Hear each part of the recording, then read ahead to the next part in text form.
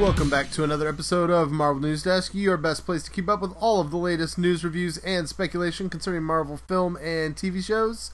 Our panel today is our usual crew. We've got Adam. Hey guys, what's going on? Adam Barnhart. Oh, I already messed up. It's been a long week. I'm on Twitter at Adam Barnhart. I thought maybe you forgot your name for a second. I did. I was like, wait, I thought that was his actual actually name. did. One of these weeks you're going to be like, and I'm Caleb. No, I'm not. No, I'm not. All right, Rhiannon, you're obviously with us as well. And I have reasons to forget my name. I am on Twitter as Brooklyn Wallace, but my handle is at Shot of Patron. And I am Caleb. I'm on Twitter at Caleb A. Borchers. Borchers, Borchers. We want to encourage you guys to subscribe to us on YouTube via watch.marvel.newsdesk.com. Also, check out the second podcast in the Marvel News Desk family, AP Marvel. This week's episode is all about the Fox properties and how Marvel can fold them in now that that deal is done. Up top at the beginning of the show, we want to kind of announce that we are going to do a cool giveaway for people who are following us on YouTube. So as you guys know, we've been trying to build that up. So if you would like, Rhiannon has procured for us via San Diego Comic-Con some copies of Deadpool and Deadpool 2, the Snyder Cut, or whatever it's called. It's not the Snyder Cut, but you know what I mean. It's the super duper cut. The super duper cut. Just don't ask where I procured them. Yeah. Oh, sorry. It's Deadpool. I had to put a dirty joke of some sort in. So, that's going to be... we have a few of those that we can give away. We're going to go ahead and do that based on people who follow us on YouTube. So, go ahead and subscribe to our channel on YouTube. Again, that's watch.marvelnewsdesk.com. We are not totally sure as we record all of the details about how that's going to work, but we will know by the time this episode hits the air. So, look at the description on the show notes, or go to marvelnewsdesk.com and check out this pod. We'll probably do maybe just an article by itself on the website as well, and we'll explain how we're going to do that. So, but it's really cool. It's in partnership with Voodoo, I believe, is the service. And so it gives you a copy of both the original Deadpool and the super duper cut of Deadpool 2 on the day it comes out via the Voodoo service. So we are happy to get those to you guys, but go ahead and start following us on YouTube today so you do not miss out. All right, guys, we're a little, I won't lie, we're a little light on content this week, so I'm going to start out with a funny anecdote that I experienced today. So I go to the comic books, I'm across town, which in Rhode Island means 10 minutes on the other side of the state, right? Mm-hmm. And I'm at a meeting, and I'm near a comic shop I kind of like, and I'm looking for a few things, so I go into the comic shop. And part of what I was looking for is some old copies of Eternals comics, since I know that movie's coming, and I don't know the Eternals well.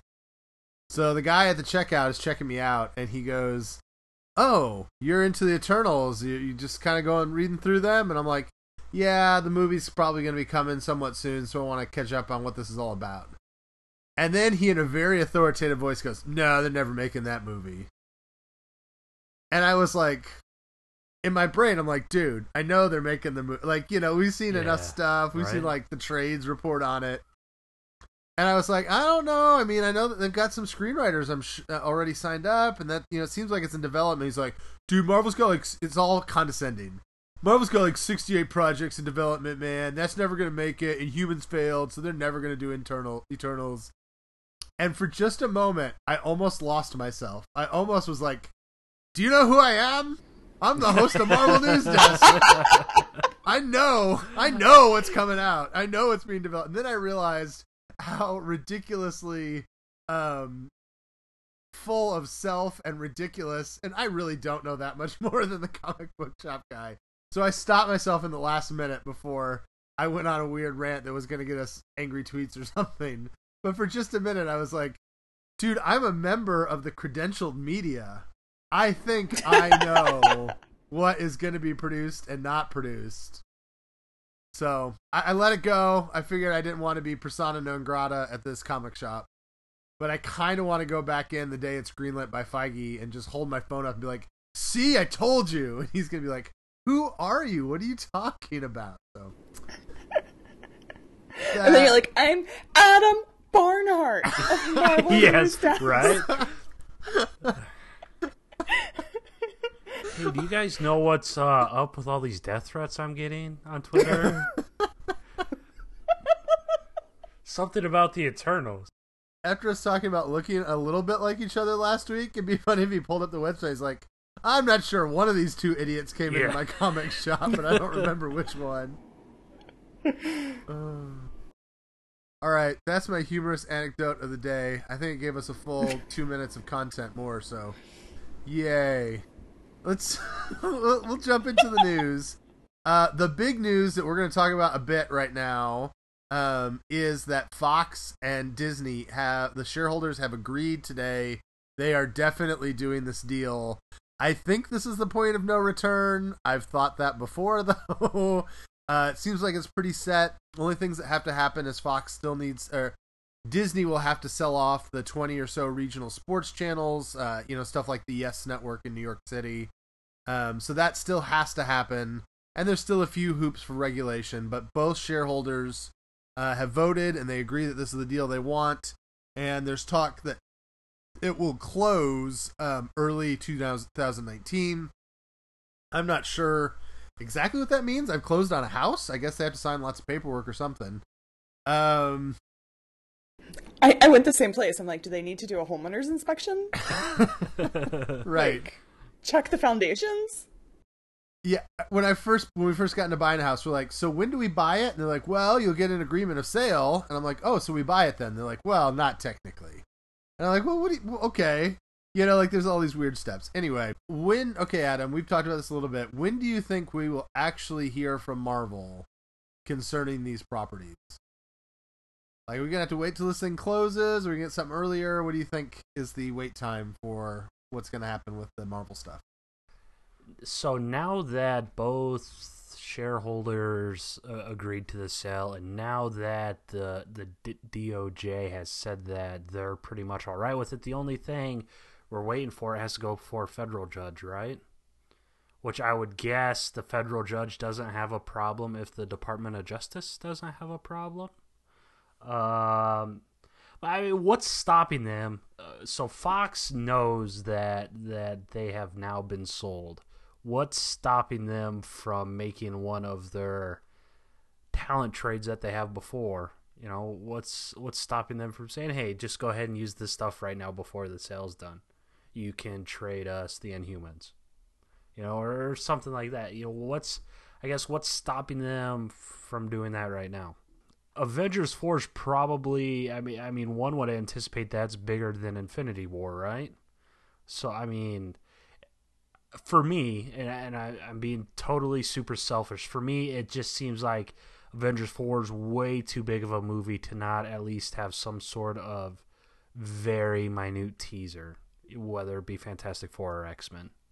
We always go back and forth that Feige doesn't know or can't, write a script with these characters or something. But yeah, I mean, the guy's got to have thoughts on what he wants to do. So whether, like one of the post-credits scenes of Avengers 4 is like a command central station at NASA, and they say, oh no, we lost those 4 people or something like that. That's a clear nod to the Fantastic Four without being a nod to the Fantastic Four. It's just, I mean, for me, it's hard to see them go through Avengers 4 without at least some sort of nod towards the Fox properties. Yeah. Our legal expert is in the live chat, Michael T. Ford, and he was saying that one of the big issues still is international regulatory approval. So, they still have to get some different international organizations to say this is okay as well. I don't think that's going to be a problem, but it's just something that has to be taken care of. So. Adam brought up an interesting point that I can't believe there's any angles we haven't covered yet, but is there a chance that they keep some of these Fox universes and bring Marvel characters into them? Like like the X-Men are inconsistent as can be, so why couldn't Black Bolt show up with the X-Men? There's great sadness welling up in my heart at the thought of we're going to screw Black Bolt up again. That's actually the Dark Phoenix reshoots going on right my. now. They're actually in space and they accidentally they crash land into Adelan. So it's actually X-Men versus Inhumans. Wow. Dun dun dun. Poor Caleb. Yeah, I mean, I'm with you, Adam, that I think that a post-credit in Avengers 4 is really possible now. Like, let's say they, finish the deal in April. They say early 2019. They don't have to cast anybody. They don't have to write a ton of script. They just have to know they're going to make a Fantastic Four movie. And, like, I don't know, like, in my head, it's always been, like, they'll be, like, the president, like, decompressing on the Infinity War stuff with his generals. And, like, what happened? What did we lose? And they're like, oh, we lost so many people in New York. And, when the spaceship came in Wakanda, we had a couple of agents that died there and here and there. And also, we had a spaceship that was clipped by one of Thanos' ships, and we had 4 people on board, and it seems to have been lost in a fantastic explosion. And then just, and that's it. And it's like, oh, like yeah, there we go. Like, can you imagine if they nail Infinity War Part 2 or Avengers 4? Everybody's loving it. They do a mid-credit that's kind of funny. And then they get the end credit and they tease the Fantastic Four. The roof would blow off the place. And it's totally possible now. Like, that could happen. It is. Absolutely. Rhiannon, do you have any hopes? Like, I know we've talked about this a bit. Are there... is there something you're really wanting to see from the Fox group of characters that's now possible that wasn't before? Something that you're real excited for Kevin Feige to get working on first? Okay, so they have X-Men, they have Fantastic Four. Are there others? Well, I mean, obviously, it's back to the Stan Lee handing off the reins to Deadpool. That's always been one of my wishes of this.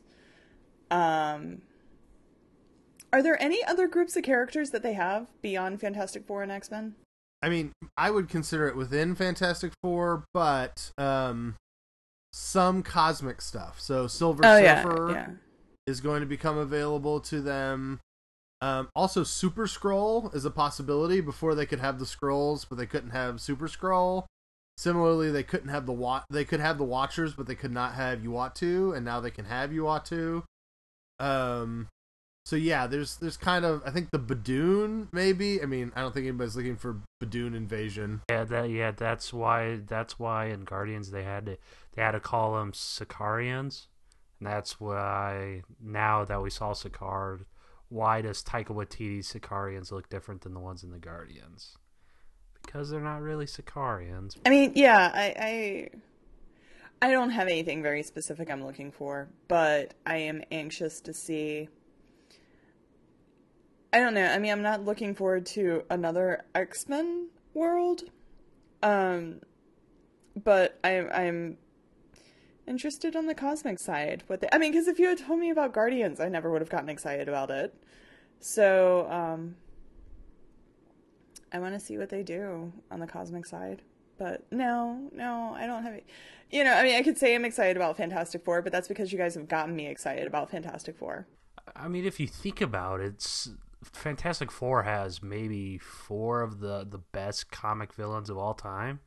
I mean, you have Galactus, you have Doom, you have Kang, you have Annihilus. Oh, I want to see Latveria. Yeah, I'm kind of excited to see. I could see almost like a Marvel World War kind of situation where like you build up Latveria and you've already got Wakanda. And then particularly if we mess with like Atlantis, you could give Magneto Genosha, like create all these different nation states that are super powered and then just let them go at it. Like, to me, it's going to be hard to up the scale from Infinity War. And so the way you make it smaller but still epic is maybe have all these sort of superhero countries against each other. And then in the middle of it all, Galactus shows up and they're all like, oh shoot, we've got to work together now. Like, it does seem Silver Surfer and Galactus are the scale that would allow you to go up from Thanos. People probably feel differently about that, but I mean, to me, it's up from Thanos. So, Oh, for sure. For sure. I wouldn't.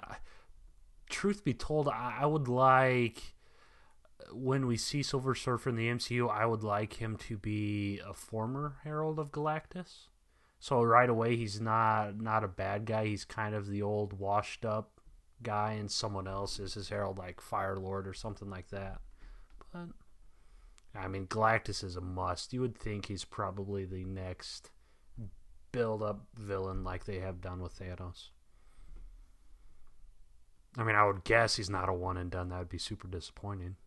Now, this is something, again, that we've discussed, I think, before, but we've had more time to reflect on it, and I think it's worth asking. With all of these properties coming back, you would assume that even if they give them a 2 or 3 year break, they want X-Men.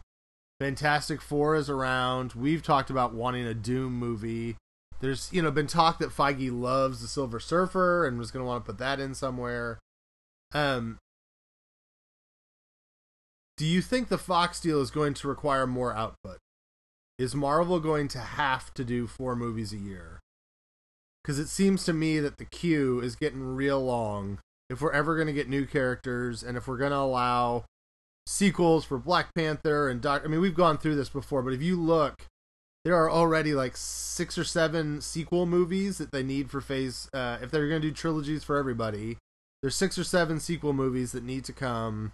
There's Fantastic Four. There's going to be a new version of Avengers, I'm sure. Like, do we have to start seeing more films out of Marvel now that all these properties are sitting there? Yeah, I'd say so. I mean, four a year wouldn't be too bad either, and that's the thing. I mean, now we're not even sure if Guardians 3 is something that's going to happen, So while we still have Black Widow and Spider-Man Far From Home as the only official ones.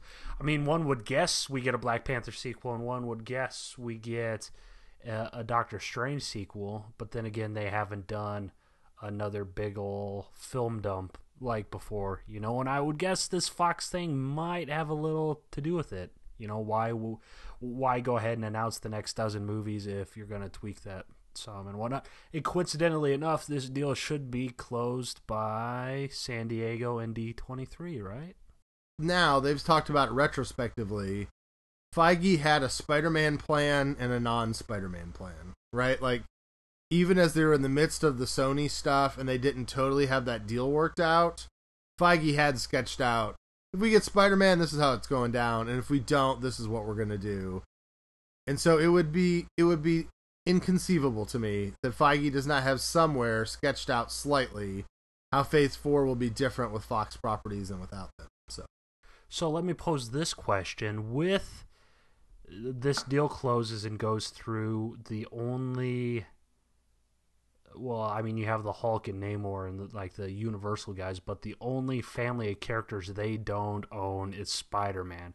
What's that going to do to the Spider-Man deal? Because one would think that the cost for Spidey just went through the roof, right? Because he's the lone character Marvel Studios doesn't have the full rights to. If I'm Sony, I'm asking for an arm and a leg, or both arms and both legs. The flip side of that is probably that Sony probably doesn't have a chance to sell it anytime soon because you get your paycheck and you go out for a nice date with your girl, right? And then next thing you know, you don't have a whole lot of money left in your pocket.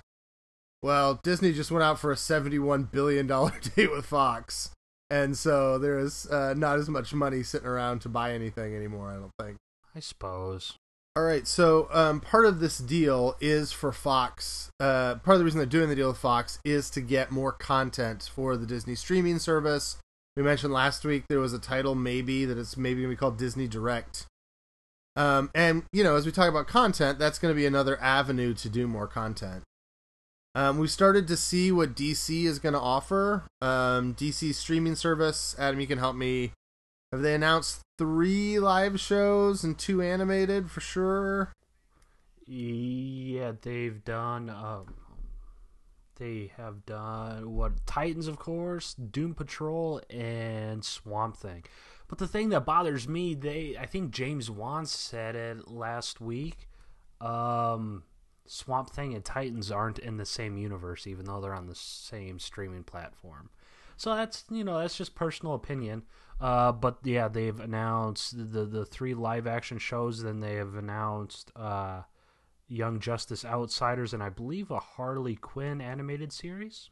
And I think there's also been talk of a Stargirl live action, but that hasn't been totally Oh, approved. so yeah, that is confirmed. They announced that at San Diego. Yeah, so they are doing four live action shows. So along those lines, Rhiannon, my question is, assuming that you're only buying Disney for Marvel purposes, you're not just really excited to get a full catalog of Disney animated classics such as the Misadventures of Ichabod and Mr. Toad, as I am excited about. You're just purely buying for Marvel. How much Marvel content has to be on the Disney Direct service for you to be willing to shell out your money? Well, I guess that's a sliding question. How much are you willing to pay, and how much do you got to get there?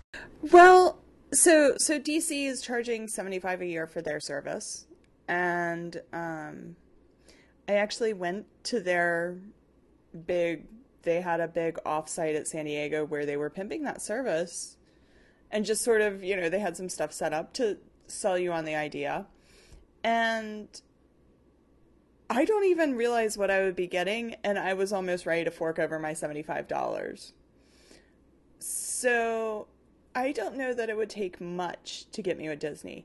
Obviously, if they do the DC route, if they do the same route as that service, and like Disney decides to give you Marvel Unlimited for that yearly cost, I'm in, because I already do that. But if it's just the Marvel stuff, I think I would, and I don't know what their contracts are with everybody. That's the thing too. Marvel's so spread out. If they're putting their whole back catalog of Marvel stuff, and if they go the same route where they show like the old Incredible Hulks, and when they, and show, I don't know, old Spider-Man, and you could get like the whole Spider-Man animated universe. We don't know yet what content is going to be on there. It probably wouldn't take much for me to get it. I know but yeah, people with kids, I am not their target audience, because, I was just talking to my cousin a couple weeks ago, and we're just talking about things, and I was like, yeah, and Disney's starting a streaming service, and he was like, I am there, and I was like, oh, you've heard about it? And he's like, no, but all you just had to say was Disney streaming, and he was in, so. Also, sneaky detail, most of the, if not all of the Marvel animated interconnected universe shows from the 90s, they were all Fox cartoons. So it would not surprise me if the total rights to all of that stuff is back. If I could, it would be bad if they put on the entire X-Men, Spider-Man, Hulk, Iron Man, Fantastic Four combined universe they did back then. You won't see me for 2 months, man. I'm just going to be watching cartoons with my kids all day long. If you can just get all of the Marvel movies from the past 10 years, it would be worth it to me. I don't own all of them. Yeah, and that's the thing. Are they going to put like the whole MCU catalog on there? Or so they're not going to be able to do the whole catalog because they still have some contracts with Netflix they have to clean up. So like gotcha. Captain America Civil War debuted at like Christmas of 2016 and it just left. And Avengers 4 they have a contract with, so Avengers 4 will go on to Netflix Christmas 2019, and I assume it'll have to be on there until summer of 2021. So they won't be able to put that on their service, I would think. So, but yeah, between the animated stuff, Pixar, they just announced Clone Wars. We dropped $20 or $30 a month on it, I think, here. But Adam, do you have a sense of how much content you're hoping to get from Marvel on the streaming stuff? I'm not. No, like Rhiannon said, if they combine it with Marvel Unlimited. And that's kind of what the sense I'm getting from like this DC universe thing. They announced the whole slew of programmings. They're gonna add like the Linda Carter Wonder Woman to it. If they combine Unlimited with all this new content, I'm game. And that's the other thing. Star Wars. I think Jon Favreau's series is for the streaming service, if I'm not mistaken. So they're gonna have original Star Wars shows for it, live action. So, yeah, I would guess. I mean, if I had to pay it, I mean, I probably wouldn't pay more than something like a Sling TV, and I think Sling is what 29 something. $19.99 for the cheapest package, I think. Yeah. If it's $20 a month, I'm in for sure. I would guess that's where New Warriors lands. And I mean, obviously, they're going to have some sort of original Marvel live action shows in the MCU. So just got to see and wait and see what those are. That's a great segue, Adam, for Runaways. So, we found out just like hours ago that Runaways season 1 is going to start airing on Freeform next week after Cloak and Dagger. So it's been a Hulu show, but Freeform has the rights to broadcast air season 1 of Runaways, kind of in that time slot that Cloak and Dagger has been showing. Rhiannon, do you think that's a good move on Freeform and Hulu's part to kind of move that show and make it available to a new audience? Definitely. I mean, what do they have to lose? And it's starting next week. I missed that detail. It's starting. Oh, season 1 is going to come out. That's so perfect because the kids that are like out for summer vacation and they are tired of swimming and this is the point in summer vacation where you just start binging TV. I say not having kids, but when I was a kid, this was the point in summer vacation where, I binged whatever was on. And there was only 4 channels back then, so to be fair. Back then. I mean, we didn't binge. I mean, you had to sit through never mind.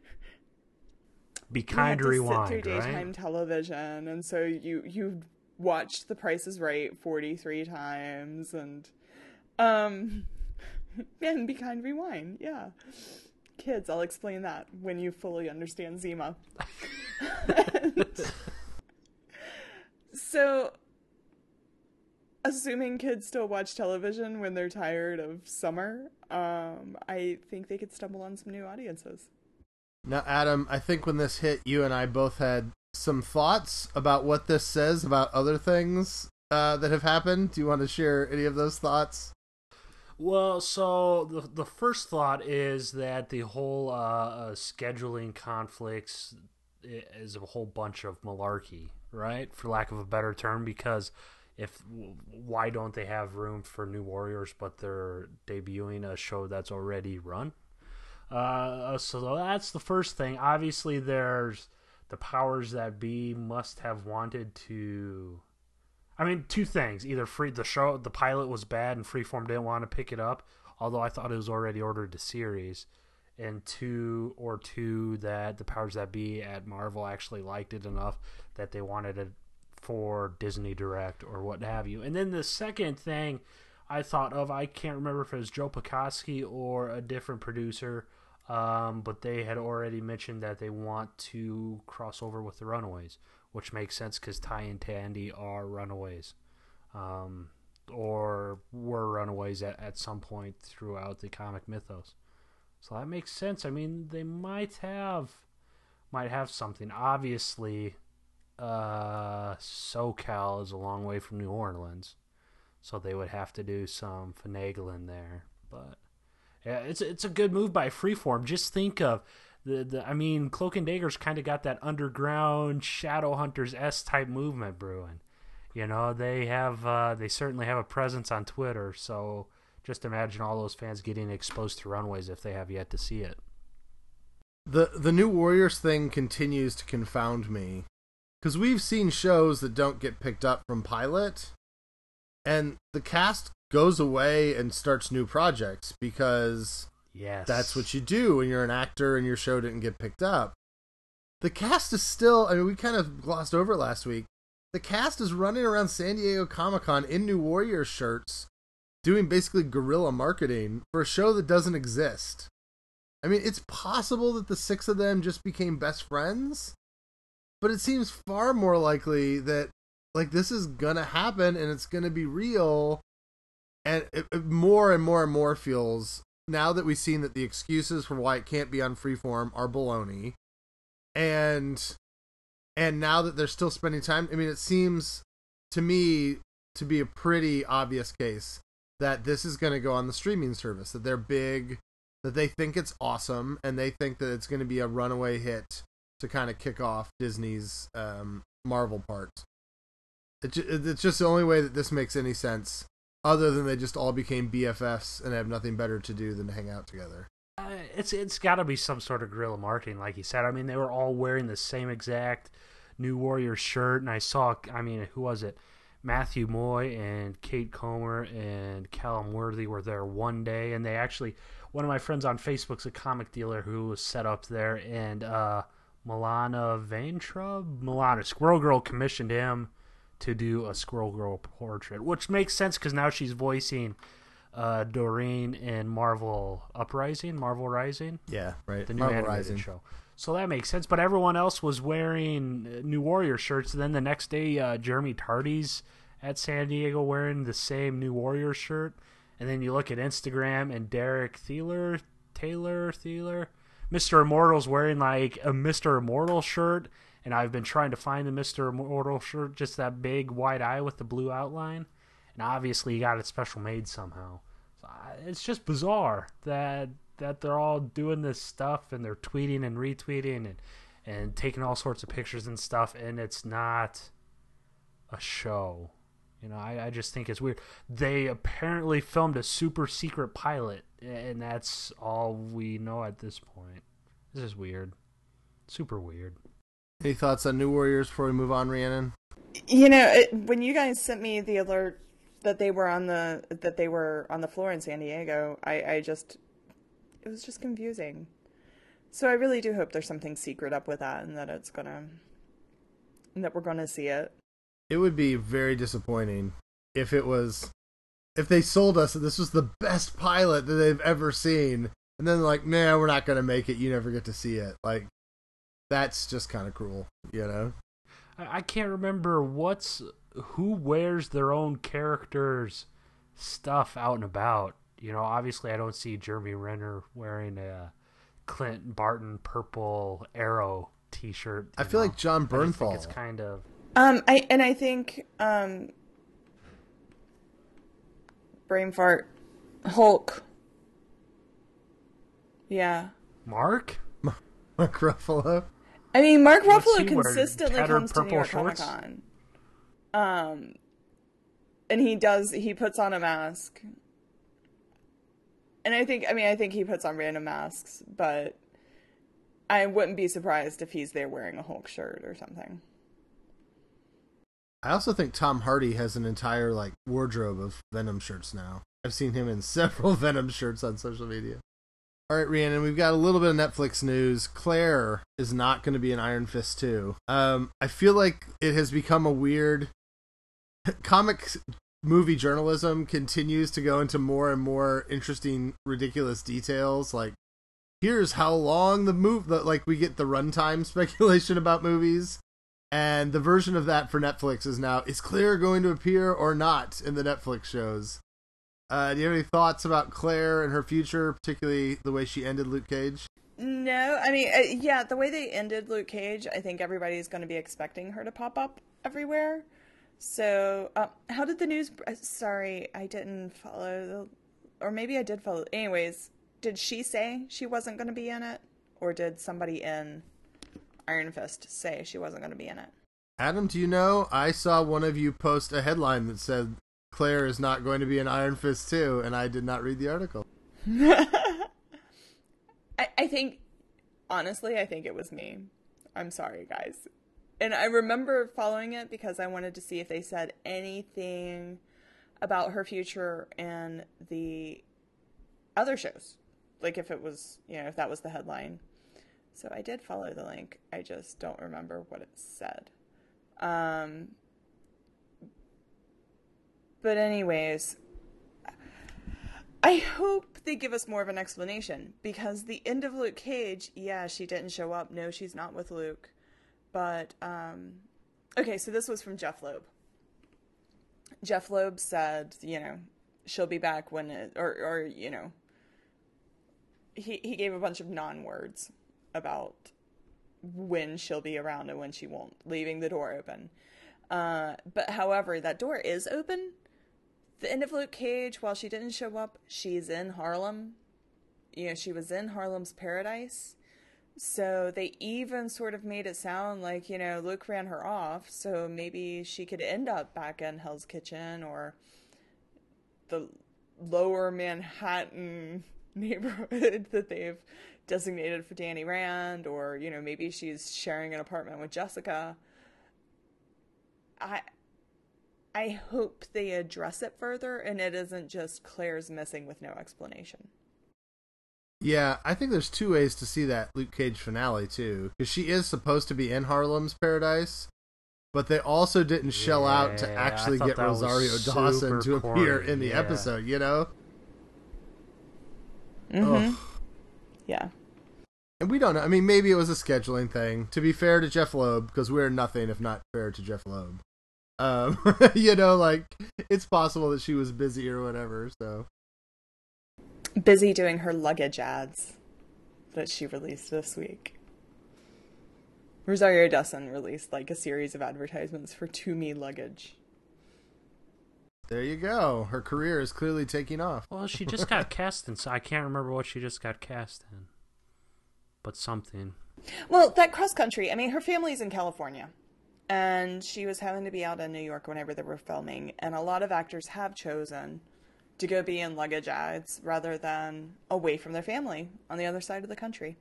So maybe this is somewhat her choice. And she's going to get cast in stuff. Yeah, Caleb, let's see your luggage ads, bro.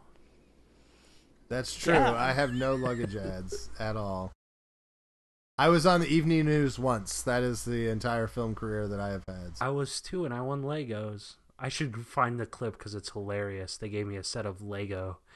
And I'm like, I lost it. So this was when you were a kid? No, it was like last week. Oh, okay. Oh, yeah, it was like, what was it, the 4th or 5th grade, we had like I don't know, like a jamboree or something, and the news was there. And they chose, it was like, it wasn't even real Lego sets. It was like the knockoff Walmart brand thing, but it was a badass dragon. And thus began my fascination with dragons. I was about to say, of course it's a dragon. What else could it be? Yeah, mine, a dog bit a kid. And this reporter was like sensationalizing a war between dog owners and child parents. Yeah. I guess you're just a parent. But anyways, between parents and dog owners. And so she like came up to me in the park and she was like, how do you feel about the dog biting? And I was like, people have dogs. People have kids. They got to get along with one another. And that was like the quote on the news was people have dogs, people have kids, get along with one another. So nice. I'm a peacemaker, if nothing else. All right, one more bit of news. And again, this is probably the only week I would share this news. It's not really news. There have been rumors on a fan forum that X-Men Dark Phoenix is going to get dumped and New Mutants is going to get dumped. And that New Mutants is so bad that it's like Fant4stick bad. The X-23 was going to join New Mutants. Deadpool 3 is going, and X-Force are the same thing. They might title it Deadpool 3 X-Force. The Gambit is definitely not happening. And that the Celestials will be the way that mutants come into the MCU. That the Celestials will somehow change the nature of existence so mutants are here. Revenge of the Nerds posted something that said they talked to people that are working on the films and they are definitely not canceled. Well, let's play this game. Which of these things that you've heard me say sound like they would be true, and which of them sound like they would not be true? Gambit not happening is true. That was my thought as well. Yeah. That was low-hanging fruit. Yeah. They're never making a Gambit movie. I'm sorry, no. Channing Tatum. Just deal with it. Yeah, that's for sure not happening. New Mutants, though, isn't that, like, done? Haven't they filmed it? Kind of, sorta. And refilmed it? Yeah, they gotta go back for, like the 6th set of reshoots or something like that?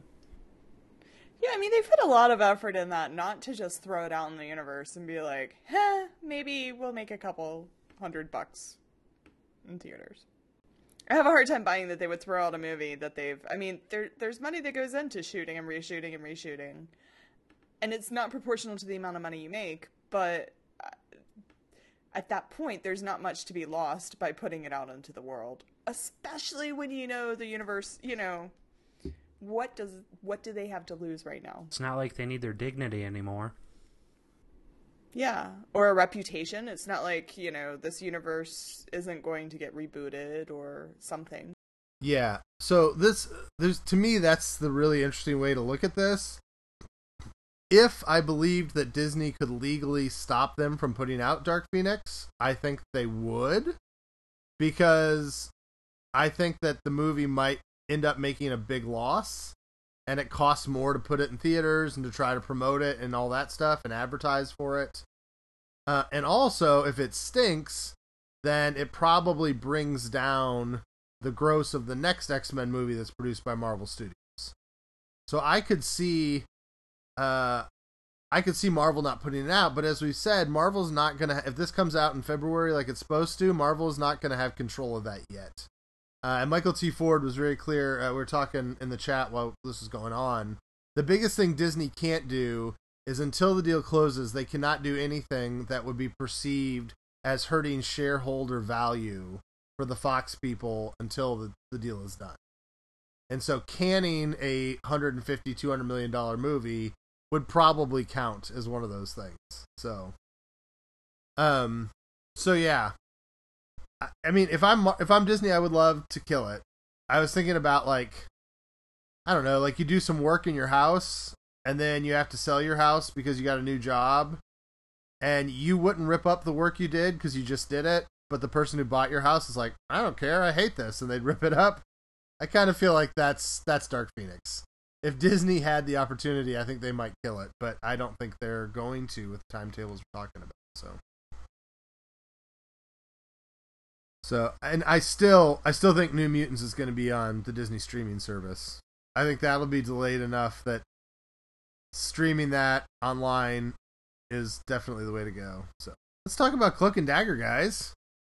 So this week, Cloak and Dagger kind of reached towards their summit. This was the episode where Father Delgado explained the screenwriting philosophy of the writers of the show before every segment, so that you could see what was going to happen.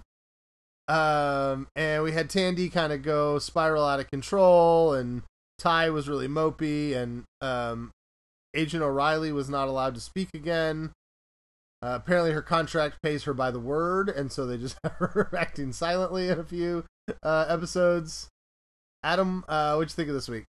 Also, I loved Delgado's monologue, if you could call it that. I thought that was very interesting. And he's back. And he's back in that scene with him and Ty in his office. I love that too. O'Reilly, yeah, I don't know. That kind of confused me. I mean, it's surprising they'd let Connors out after doing that kind of stuff. You know, I don't know. Tandy's heel turn, if you want to call it that, that kind of lost me a little bit. But I totally understand it. I don't think this episode was as good as the two previous. But holy twist at the end. I never saw that coming. I just watched it like an hour ago. What was the twist at the end? Cops? I think something was after the cops too, was it? Oh, the cops coming. Okay, yeah, and they. Yeah, the cops are coming after Ty, and Roxanne's coming after Tandy. Oh yeah. So we have one more episode. Mm-hmm. I really enjoyed this episode, despite not remembering it. And there again, it was 2 hours ago, an hour ago. I should remember it, but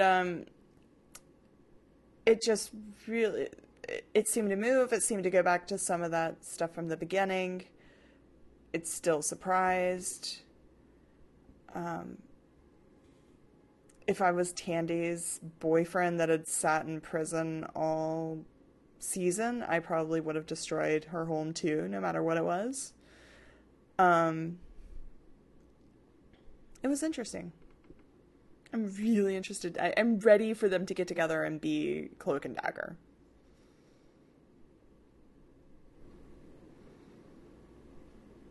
And we finally got our white carving. So, Ty, our cloak one, got a 3D printer, but Tandy is like hand carved. I wonder if that's relevant. So I do have a question. Why was Water Woman in the police station, and why didn't Tandy stop her? Or did I miss something? I missed why Tandy was in the police station at all. Well, she was bailing. She used her money to bail out Liam. Oh, to bail out. And she looks at the door, outside the door, and Water Woman's just like leaving the building. And she sees Water Woman leaving the building. She's just like, eh. Who's Water Woman? I'm really confused. Rick Gregg, rest in peace. The Hitwoman. Water delivery Hitwoman, assassinator. Oh. Water Woman that shot Greg in the head and now has her mother held captive. That's a deep cut that I was completely unaware of. I totally missed. I missed that continuity, Adam. Yeah, thank you. Water Woman's just like chilling outside the police station, and Tandy looks at her. She's like, oh well, see you later. I was glad that there were some repercussions from last week, because we talked about on the podcast.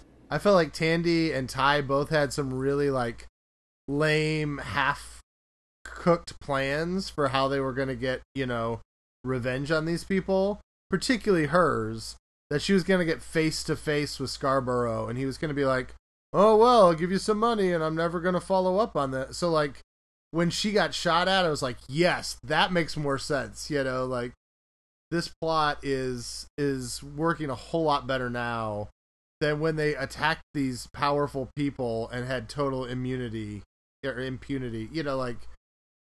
I enjoyed that part, that they're starting to get payback for the things they did. So I also would like to put walking barefoot through the French Quarter as one of the least realistic things ever. Like, poor Auntie would have so much glass in her feet by the time she went and did her little tic-tac-toe squares and spit her vodka, whatever she was doing. Maybe that's why she was getting all sorts of woozy, because she had, like, hepatitis. Probably.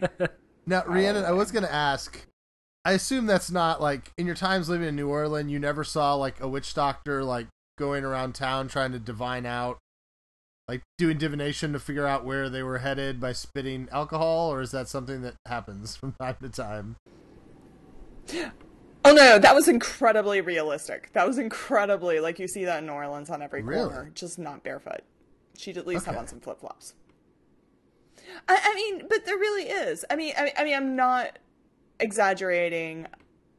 I feel like that is something that people would not blink an eye at in New Orleans. Like somebody going down doing chalk drawings. Yeah, I mean, it's a little, yeah, it's a little bit a part of, there's some eccentric personalities in that city. And you just sort of get used to them being there. I mean, there's both sides. There's the people that sit and give psychic readings in the French Quarter, like outside of St. Louis Cathedral. That some of them may be legit, some of them maybe not. Or some of them may think they're legit, some of them may not. I mean, but a lot of that's kind of what New Orleans is, that neighborhood of New Orleans. Well, I liked, too, that the show kind of had this idea that the dark force that's underneath the soil of New Orleans is the reason it's kind of a mystical place and the reason that there's all the voodoo there. It made the decision to move the show to New Orleans make so much more sense, because that then ties in to Tyrone. And I was reading today that there's some kind of part of his character background that some comic authors have done that kind of went into like a demon called Despair or something. So the idea that like the dark force and the supernatural in classic MCU style is kind of a combo of science and magic. I just thought that was kind of cool. The idea that New Orleans is different because there's this dark force energy that sits underneath the surface, you know? Definitely. I've really loved that. The Roxxon twist where there's the zombies being created by whatever they're digging up, and that it's, that's more than just they're an evil super megacorp. It's that they're evil because they're, like, drilling out something mystical. I wonder if it's also in that big hole in Runaways. No, those are dragon bones. Oh, okay. But in reality, New Orleans, it's just the heat. It's just the heat that makes people a little bit. That's awesome. And we kind of now have a somewhat of a timeline, right? Because Mardi Gras was happening during this episode. There were two people with Mardi Gras beads. That doesn't mean Mardi Gras was happening. No, there were two people, and then someone was on the street with them as well. With Mardi Gras beads? Yeah. No. Or do people just wear beads all the time? I think drunk idiots do that all the time. Rhiannon could tell us. Yeah, Taurus. Taurus always wear beads. Always. It's kind of a shtick. Give the Taurus a bead, and then tell them they pronounce it Nolans. Sorry, guys. Those are tricks done to Taurus to make them think they're acting like a local. But no, it's not Mardi Gras. The streets were way too empty when Voodoo Auntie was going and spitting her vodka. I had one other question. When Tandy... Well, first of all, how dark and twisted was it that Tandy was, like, vampiring people's hopes and, like, getting high on them? Like, I thought that was really... It was a great example of how dark and twisted the show goes. But then when she tried to do it to Ty's girlfriend, and she was like, no, in the middle of the dream world, is she going to be powered? Like, are they going to make her, like, some kind of villain or antagonist? Or... Like, I think it'd be cool if she became a character on the show that had superpowers because of the voodoo stuff. Yeah. That's a very interesting point, because that actress posted something on Instagram today, and I thought it was, it pretty much confirms it. So she posted this picture. It's her of a doctor, if you can see it. So, the scene from the show. Noelle... I don't know her. The scene from the show, she's a doctor, and she says, "It has been such an honor to bring the role of Evita Fusilier to life. This has to be one of my favorite scenes this season, not just because we get a little glimpse of Evita's powers and badassness, but because her hopes have nothing to do with the romance of a man." Ooh. So it's interesting you did bring that up, because I thought that was weird that she mentioned powers on Instagram this morning. I'm like, well, we haven't really seen the powers. But then you put two and two together, where she's been the first person to stop or even acknowledge Tandy and the visions or whatever, outside of Ty. I've been trying to just Google real quick if there's any Evitas in the Marvel Universe, but I'm not seeing anything specific. So, yeah, she's technically original, and the Hesses are original, but what do you think about Mina taking another heel turn, too? What happens if Mina becomes Mayhem? No. Because she broke bad now. She killed that bee, and she's all hippie and bio-y and stuff like that. She just flat out killed the bee? She has no hope. She killed the bee. Yeah, because she's no hope. She killed the bee on the... I didn't take that as a change for her character. Mayhem I took it as how badly Tandy messes people up when she takes their dreams. But that has to... do they get their hopes back? Do they get dreams back? Or is that like a permanent... They become Eeyore forever. That's also kind of... Yeah. It's just setting up season 2 now. But that's kind of a flip from the comics, because isn't that kind of what Ty does? Ty kind of has to suck their life out of them to live. Yeah. So if she can remove their hopes, can Ty remove their, greatest fears? Can he use his powers for good? So now New Orleans is just going to be half really, really sad people and really, really happy people. Maybe. Yeah, the showrunner I saw on Twitter was talking about Father Delgado too. Like, he said that this episode had several almost origin stories in it, and so I think that'll be. I didn't realize apparently Delgado in the comics kind of becomes obsessive about Tandy and is somehow related to that Mr. Jip character we talked about last week and all that kind of stuff. Mr. Jip. Who would have thunk? I didn't even know that was a character. Yeah, I know. Me neither. Rhiannon, did you know Mr. Jip was a character? No. Does he like shortchange people? Yes. That's why, Okay. Adam, Those I are his said last week superpowers. that I felt like it was, it sounded like it was some kind of like racial slur or something. That's probably what it is.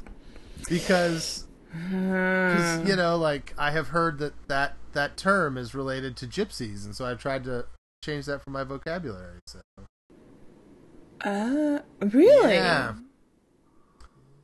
I never. I'm not trying to make you look like a bad person on the podcast. All right, we've lost too I many never good made people that from connection. social now media someone's- responses to stuff. But, you know, exactly. So it now is funny, someone's this- going to get a hold of this podcast and we're all screwed. It is funny, like, there are so many words in everyday language that have a basis in some sort of racism or degradation of a type of people, and you don't even realize it.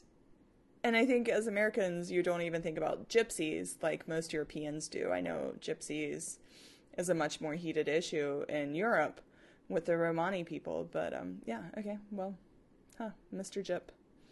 Yeah, I have to Urban Dictionary a lot of words these days. Yeah. Especially when you guys like said dink in the Slack chat that one day. I'm like, that can't be right. Let's search what By which dink we meant means. dual But it's income, real. no kids. That's what the context of that was. Yes. It's a legitimate acronym. That one I understand the basis of. Now, it's also a word that can be used for somebody who's just a dummy, you know? So that could be a bad one. I don't know. I wouldn't use it if the person is a dummy and also not tall. And because they might think that you're calling them dinky. Yeah. There you go. And I would just be careful. Anyways, we This show is brought to you by Urban Dictionary. All right, so main conversation. We didn't have a ton to talk about, and so here's what we're going to do. This is a new idea. Tell us if you like it. We've got a list here of the biggest actors. Not all. We're going to leave someone out, but these are big-time actors who have not appeared in the MCU. And we're going to fan cast who we would like them to be in the Marvel movies, right? So I've got this list. I've got some ideas. The guys have looked at it ahead of time. We've got a list of big-time actors, and we're going to go through this, and hopefully it's fun, and that's our main conversation today. So, all right. If Brad Pitt were to be in the MCU, who would you cast Brad Pitt as? Okay, I want some rules. Are we going with the current MCU? We're not bringing in the Fox properties, right? No, I would say now that, hey, the deal's official. If you have a Fantastic Four or X-Men the deal's character, done. use it. Okay, and are we recasting any of the existing? I mean, like, could Brad Pitt be Star-Lord? I'm not doing that, but if you want to, we put no rules on it, so I don't care. I like rules. Rules. So give we'll say no. people- No, these need to be new characters. Okay, all right. You guys go on. I don't have an answer right. Richard Rider. That's like the clear-cut choice, right? Or is that just me? I don't know. I don't know Richard Rider well, so Brad Pitt as Nova? Oh, come on. I mean, Bradley Cooper's my ultimate choice for a Richard Rider. But if not, I mean, Brad Pitt would suffice. All right, Adam, you can tell me what you think. I'm gonna go with Sentry. Brad Pitt has, What? man, he's got enough acting chops that he could be like the mild-mannered, like, dad at home, and then he could be like the super buff, good-looking, Superman kind of guy. I think he could work. I was thinking kind of more like an Ed Norton type thing for that. But I guess Brad Pitt's the... What about Brad Pitt and Ed Norton?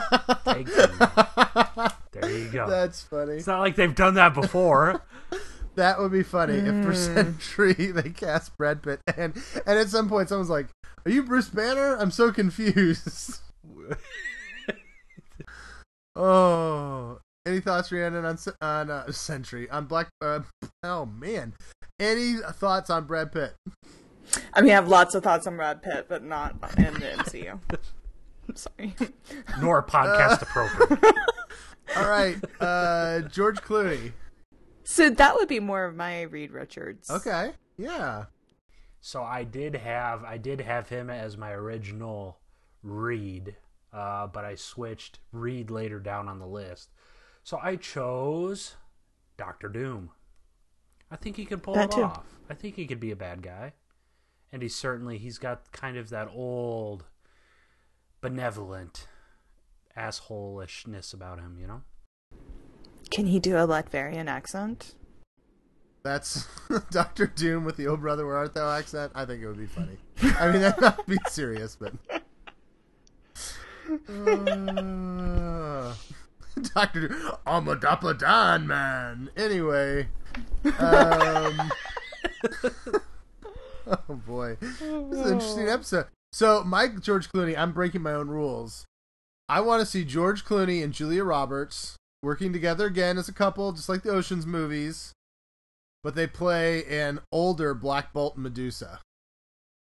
Like the Regal, like you do a whole story where there's kind of this explosion of new humans, and there's the question of how the old guard accepts in the younger guard, and George Clooney can act well enough that he could not speak, and him and Julia Roberts have, I think, good chemistry, and I could see him and Julia Roberts as Black Bolt Medusa, with all due respect to Anson Mount and Serinda Swan. I'm in. That works. All right, Meryl Streep. Not ever happening, but that works. Meryl Streep. I had nothing. I couldn't think of a single person. I'm like, maybe Nova Prime, but maybe that's just because she reminds me of things. I was thinking about that today, too. But yeah. For the life of me, I couldn't think of something. There's probably some really obscure, like Grandma Eternal or something of that nature, or like an Elder of the Universe, but I couldn't think of anything for her. All right, I'm going to say Madam Web.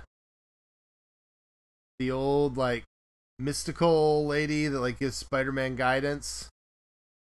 I mean, part of that is just typecasting her as an old person, but nonetheless, I think Meryl Streep could be an interesting Madam Web.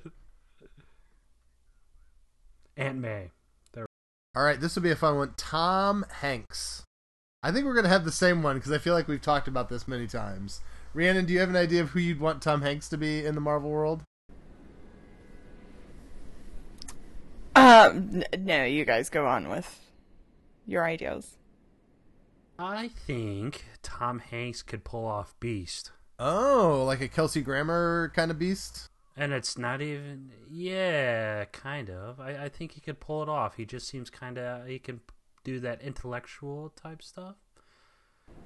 Plus the nameplay, Tom Hanks McCoy. Oh. Yeah, it's like a before or after on Wheel of Fortune. I didn't even think of that. Yeah, right? No, but I think he could pull off a Beast. So, I became enamored with the idea of father-son teams for father-son comic characters when we did this. Tom Hanks as Norman Osborn. Like, I think it's time that Tom Hanks gives us a truly villainous performance. He could almost go into, like, the Woody voice for Green Goblin, and I think he could kind of get away with it, you know? And then Colin Hanks could be Harry. He's a little old for the Tom Holland version, but yeah, it would be... I could really see it. Okay. Is his son named Colin? I forget. Yeah. And he's got a lot. I mean, he's in a lot of stuff. All right.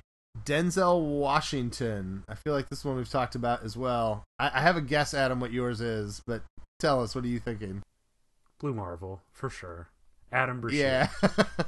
For sure. He's the only one. If they introduce Adam Brashear, and it's not Denzel, I'll be super disappointed. I'm really bad at this game. So, my Denzel, I don't know, Tombstone?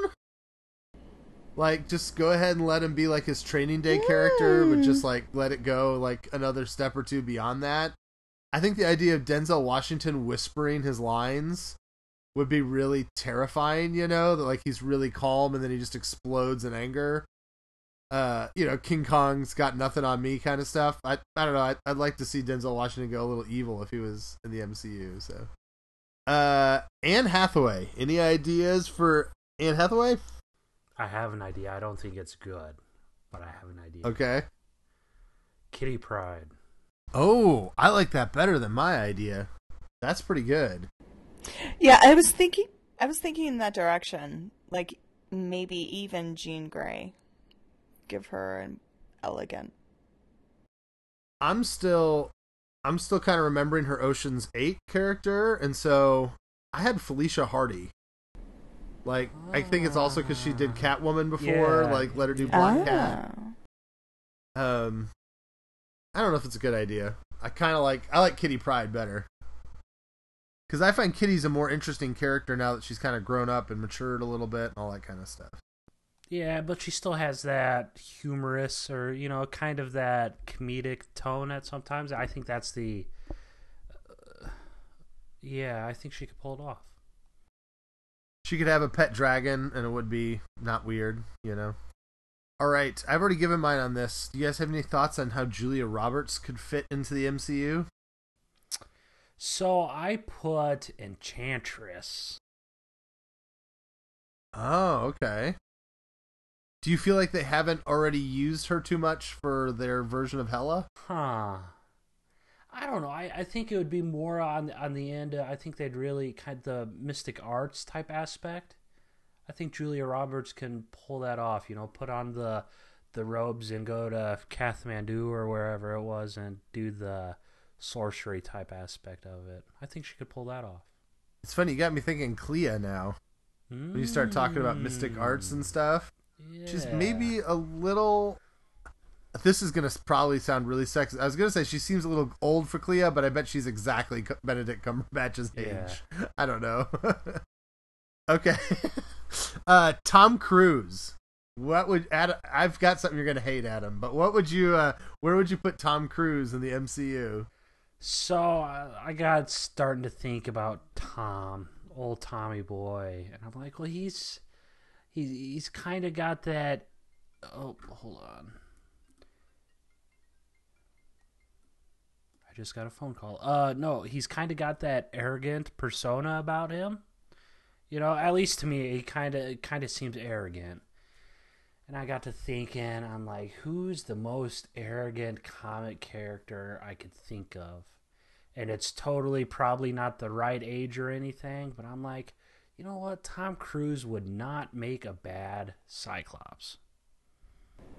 Right? Oh. Could you see him pull that off? Yeah. Well, you made me think about Namor.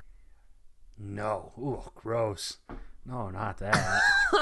To me, Namor is the most arrogant character in the MCU. That's all. Yeah. But World. I mean, Cyclops is up there. Cyclops is at least kind of what I got from him. I'm like, I could see Cruise pull off a little Cyclops. It's always someone else's fault, not his. Yeah, and we've already seen that Tom Cruise can reliably play a man married to a beautiful redhead that should be with somebody else, right? Exactly.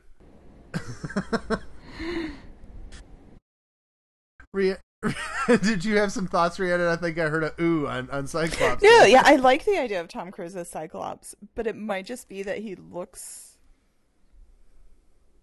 I think he would make a great Cyclops because there is kind of that arrogance. But then the Jean Grey, I'd have to go back and do a different Jean Grey. Yeah. Oh, for sure. All right, Adam, I'm thinking... I think Tom Cruise is legitimately crazy. Like, I just think there's something wrong with him. You are not going to give him and so, Moon Knight. You make him Moon Knight. You make him Mark Spector, right? First of all, Spector, Moon Knight is known for doing crazy stuff and beating up his body, right? Can you imagine the Tom Cruise approach to special effects on a Moon Knight movie? Like, Tom, we want a shot where Moon Knight jumps out of a helicopter and lands on somebody's back. All right, I'll do it. Well, no, Tom, we're gonna do it CGI. No, I want to do it real life. Like, it would be visceral action. He would break so many bones. It would be really entertainment. I mean, I'd be totally up for it. I knew you'd hate that though. No, could you imagine how much money that movie would make? Tom Cruise's Moon Knight? Yeah, that'd just be ridiculous. I don't like that casting though, but it'd make a lot of money. You could even do it cheap. Forget CGI. Like, just, $40 million and let Tom Cruise just run around jumping off, like, fire, Make it Mission fire Impossible escapes and 7. That's all you need to do, except just add the crazy part to it, and it's good. Yeah, he's in the middle of a Mission Impossible mission, and then he gets in Egypt, and then he gets shot, and No Shoe shows up, and you're like, wait a second, this is a Moon Knight movie. Anybody have any Nicole Kidman thoughts? I do. Do you have Nicole Kidman thoughts? I do. I had Elsa Bloodstone. Really? I like that. That's very good. That's a lot better than mine. I had Emma Frost. Oh. Not the blonde bombshell aspect of it, but, she could play good, she could play bad. I see it. She could straddle that line there. I like Elsa Bloodstone a lot more, though. I'm just not good at this. I don't know enough I don't know enough characters that haven't shown up yet, but... Well, okay, Adam, along the lines of what you just said, Jamie Foxx was the next one I had on our list. And I've had the idea, I would love to see the Hellfire Club and Sebastian Shaw updated for, like, the 21st century, right? So forget the ascots, forget the smoking jacket. Like, make the Hellfire Club a literal, like, club with, like, hip-hop moguls in it. And Jamie Foxx is just this, like, silky smooth, awesome Sebastian Shaw, who has, like, used his powers to work his way, like, up the music industry game, like, it's a total reworking of the character, but that is where I went with Jamie Foxx. I could see that. So my first candidate for this role would be Yahya Abdul-Mateen. But since he's preoccupied being Black Manta and other things, I think Jamie Foxx would be a solid Nighthawk, Kyle Richmond. Kind of the I don't know why, but I reverted to kind of his role in Baby Driver. Yeah, he just seems like he would be kind of the, I don't know if I'm going to say that, kind of the Malcolm X almost of superheroes. Almost radicalized, but I don't want to say radicalized. But he's kind of like the Moon Knight. He hurts people, and he doesn't care about hurting people. I was considering Rage for a couple of these guys, too. I think that could be an interesting character, particularly with what they did in that Falcon Captain America run with Rage, where he was like this expression of like, no, I'm not going to put up with this garbage anymore. I think that could be very interesting for one of these actors. So, or some super good books. That was a good run. I like that. All right. Okay, I got weirder and weirder as this one. So Will Smith.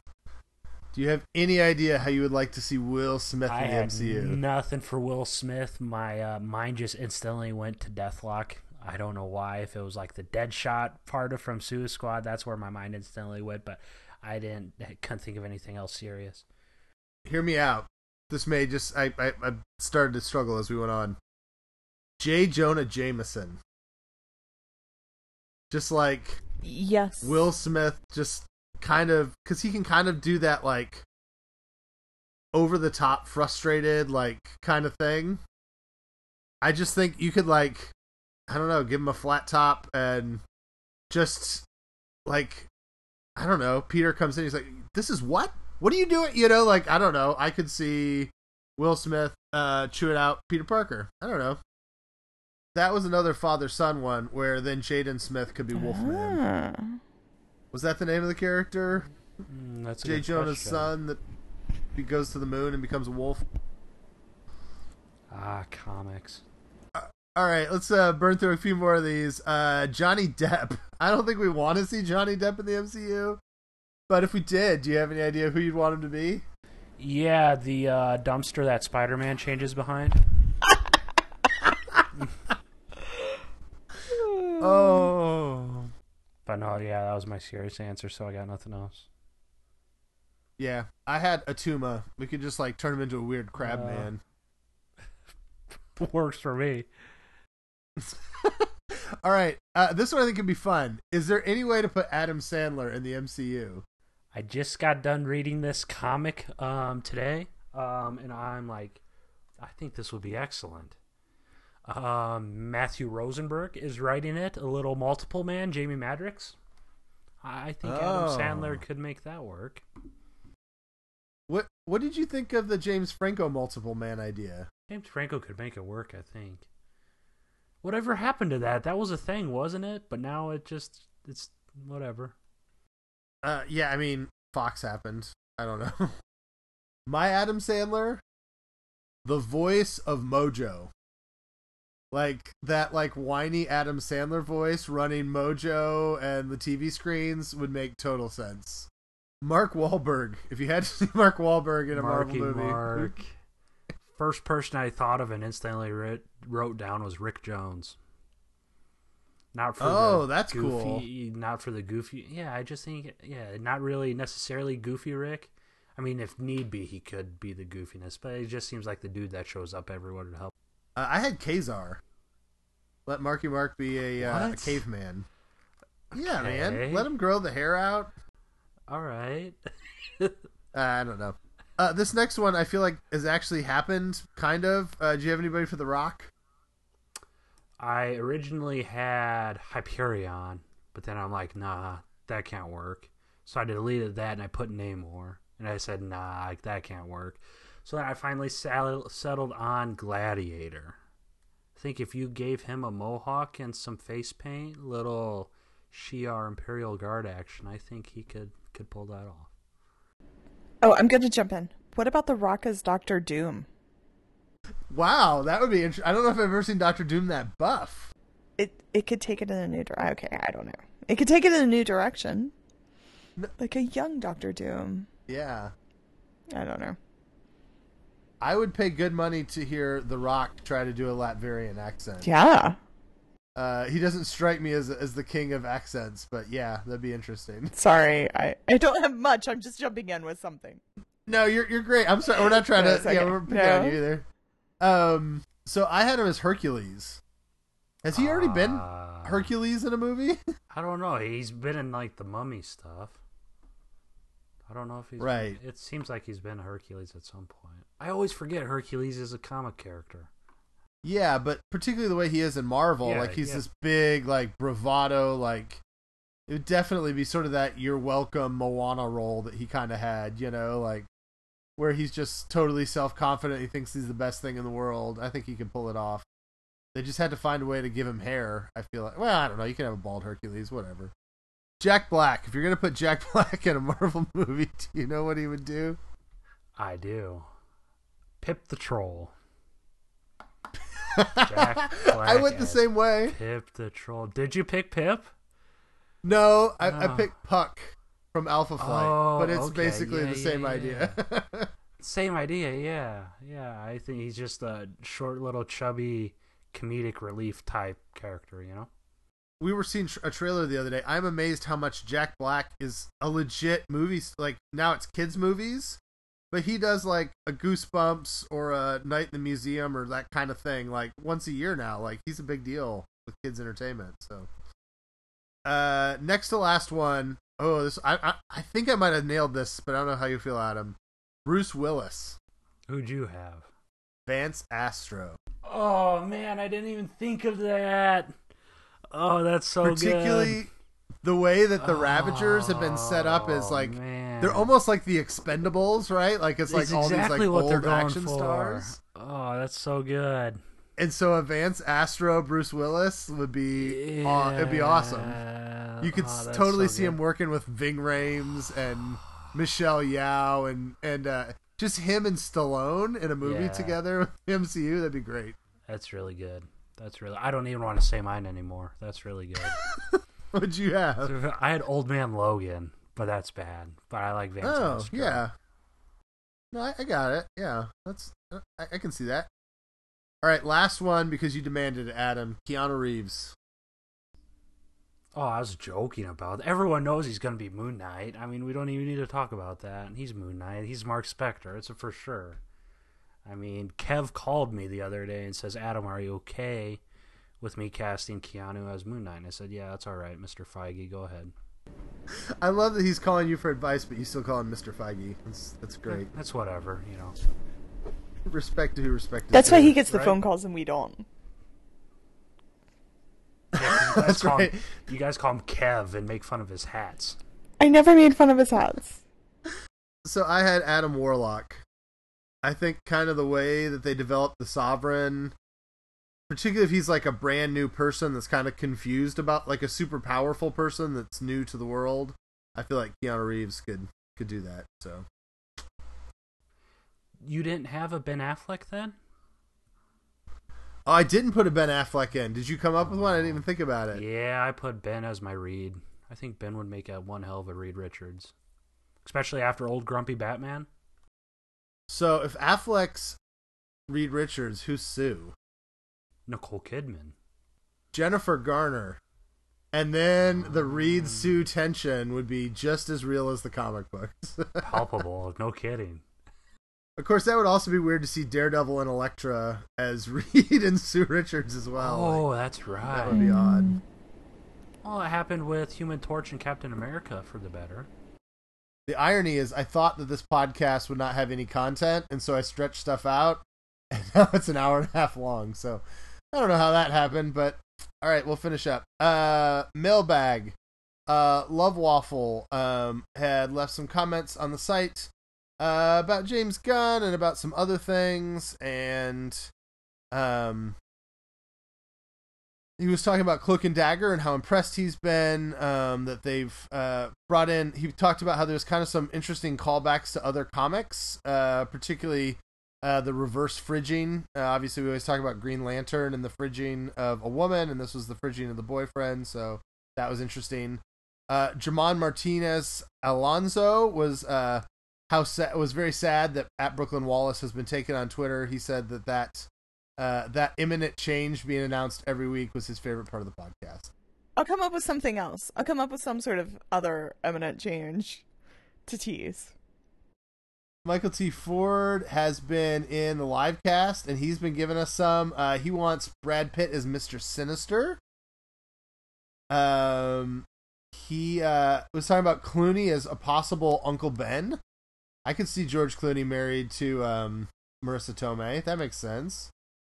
He had Meryl Streep as Madam Web independently with me, so I was very happy that we happen to both get that very obscure character. He doesn't think Blue Marvel talks like Denzel, so I'll let you and Adam fight about that one. He liked the idea of Hathaway as Jean Grey, and he was with Cyclops for Tom Cruise as well, and Emma Frost as Nicole Kidman. Adam, you and him are right on target, man. J. Jonah Jameson's son is Man-Wolf, not Werewolf. That's my bad. And he was wondering about Will Smith as Reed Richards. I think that could be interesting.